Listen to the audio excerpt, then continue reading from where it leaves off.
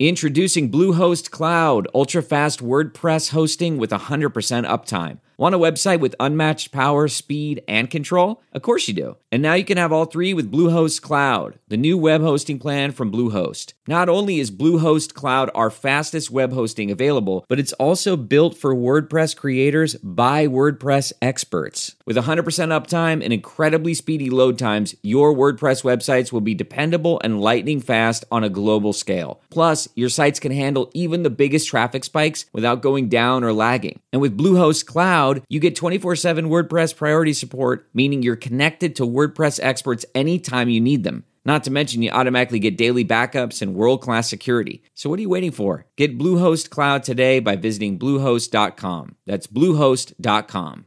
Worried about letting someone else pick out the perfect avocado for your perfect impress-them-on-the-third-date guacamole?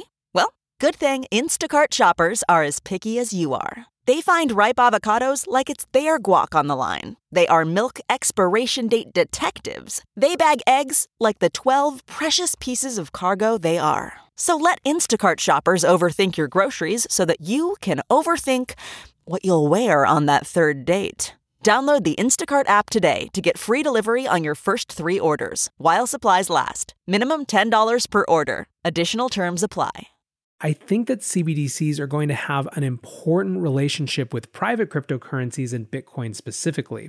I believe they're likely to drive adoption both by virtue of easier on and off ramps, in other words, infrastructure, but also because those surveillance properties create more of a raison d'etre for things like Bitcoin that are outside the purview and control of any one government.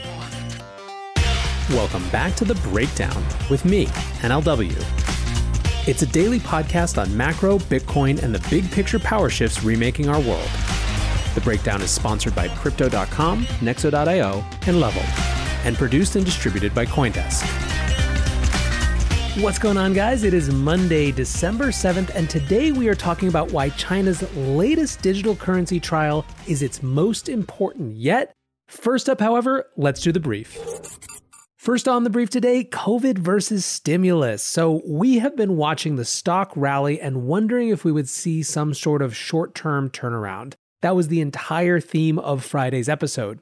Basically, we've been excited about the idea of vaccines as well as the prospect of stimulus.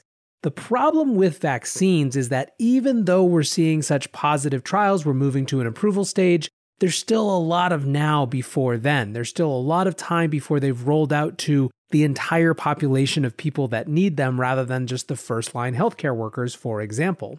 Markets faltered today on news that U.S. hospitalizations had hit a new all-time high, 101,487, with ICU patients topping 20,000 for the first time. Sunday had 175,000 new cases, which, while lower than last week's peaks above 200,000 new cases per day, is still prompting governments to enact a new wave of shutdowns. On Sunday, California had its highest ever daily total of 28,000 COVID-19 cases. It also saw a set of new restrictions go into effect. San Francisco Bay Area businesses are closed through the new year. LA and San Diego are under stay-at-home orders through the Christmas holiday as well. On the flip side is stimulus. There is momentum building around a $908 billion relief plan, which Republicans are saying is not a stimulus plan, but a relief bill. So let's talk about who is mad about what. It doesn't include $1,200 individual stimulus checks like many in the progressive wing of the Democratic Party wanted to see. This is, of course, a big point of consternation, and expect any additional bills that come once Biden is inaugurated to include that sort of measure. It also includes $160 billion of relief to states, which Republicans are really upset about, so those are potential sticking issues. Still, both Democrats and Republicans have pointed to the November jobs report as motivation to get this thing done. Next up on the brief today, an interesting little nugget from the Wall Street Journal around hedge fund performance during the crisis. Large funds have had a very bad time of it. Large funds with more than $1 billion under management are down on the year 2%, including the 10 largest funds, which are down 1.85%. That's compared to an S&P 500, which is up more than 2%. Smaller funds, however, those with less than $250 million, are doing much better than their peers. This is, the Wall Street Journal supposes, because they're able to move in and out of holdings more nimbly. It's also because of their smaller size. Big wins can have more outsized impact on overall fund performance when there's less assets under management. The ironic thing is that between March and June, big firms were in vogue as compared to the smaller guys, right? We were in a flight to safety, and the smaller guys is seen as more risky. This started to change, however, in Q3 of this year, when requests for boutique managers grew 22% from the year before. This is in keeping with academic research. A study found that on average between 1995 and 2014, smaller hedge funds performed better during crises for the type of reasons that we talked about above. Another reason, shockingly, as funds grow bigger, income from management fees grows, which reduces incentives around fund performance. Still, net-net, you would have been better off just planting money in the S&P 500 this year than being with any hedge funds, so make of that what you will. Third up on the brief today, the world total stock market capitalization has hit $100 trillion for the first time ever. This is 115% the value of global GDP. I asked my followers on Twitter for their interpretations. A lot of the answers were sort of along the lines of, well, where else is it going to go? Eugene Gant said, in a negative yielding world, investors see equities as a store of value. Bitcoin and even gold are still not options for the huge pensions, endowments, insurers, etc. Ajit Tripathi said debt is trash, Burr needs to go somewhere. Many also discussed asset price inflation. Natural Money BTC said an ever-increasing percentage of global purchasing power is being allocated to equity and bond holders via asset price inflation / the wealth effect strategy of central banks. Another interpretation is that this shows fundamental instability. Stacey Herbert wrote, explains why Warren Buffett has dumped so much of his portfolio and is sitting on a mammoth pile of cash. Interestingly, it seems to me that there is broad-scale agreement both that assets are overvalued, but that their price is also likely to continue to rise nonetheless. This episode is brought to you by Crypto.com, the crypto super app that lets you buy, earn, and spend crypto all in one place and earn up to 8.5% per year on your Bitcoin. Download the Crypto.com app now to see the interest rates you could be earning on BTC and more than 20 other coins. Once in the app, you can apply for the Crypto.com Metal Card, which pays you up to 8% cash back instantly on all purchases. Reserve yours in the Crypto.com app today. Many investors want to be a part of the next bull run. Others seek to build their dream home, finally launch that startup, or fund their education. Try Nexo's instant crypto credit lines and borrow against any major cryptocurrency with no minimum or maximum withdrawal amounts, no fees whatsoever, no credit checks, and flexible repayment. Not to mention the APR starts at just 5.9%. Stay on top of your investment game with Nexo.io. And remember, it's your crypto, your credit, your choice. Get started at Nexo.io. Hey guys, I'm excited to share that this week we have a special product launch sponsor. Level is a revolutionary new Bitcoin exchange with no trading fees and no hidden spreads. With the free Level mobile app, you can trade Bitcoin, Litecoin, and Ether, hodl your coins in a secure multi-signature wallet, and spend cash from your crypto with a debit card. Level checking accounts are FDIC insured up to $250,000. And CoinDesk has partnered with the new exchange to give our listeners a free month of premium service. So when you sign up, use the promo code CoinDesk or just visit level.co/CoinDesk. That's lvl.co/CoinDesk to get started today. Let's move over to our main conversation, China's latest digital currency trial and why it's its most important yet. At the end of the week last week, the city of Suzhou announced that it would be the latest city to trial China's DCEP digital currency. It's a lottery that follows a similar format to a previous test in Shenzhen. The lottery is being held in coordination with the Double 12 Shopping Festival, which is a large shopping festival that happens around, you guessed it, December 12th each year. Now, by volume, this is not as big a deal as the Double 11 Festival, which is Alibaba's massive annual campaign. However, it is still important in large part because smaller merchants can participate in Double 12, where Double 11 has strict requirements for merchants. This festival started in 2014 when a group of marketplaces including Lazada and Zalora launched a festival. And there are some impressive stats around it. The festival sees a 4 to 5x increase in web traffic to online shopping websites. It's all over South Asia, and 60% of possible unique visitors access shopping websites during the event.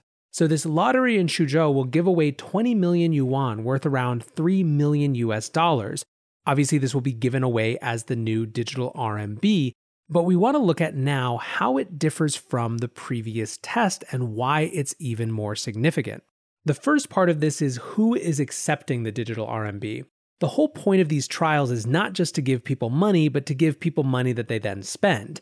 In the Shenzhen trial, the test was restricted to 3,300 physical stores in a specific district that had been set up to accept the payments. In this new trial, lottery winners can spend their winnings on JD.com, which is one of China's absolute biggest online retailers.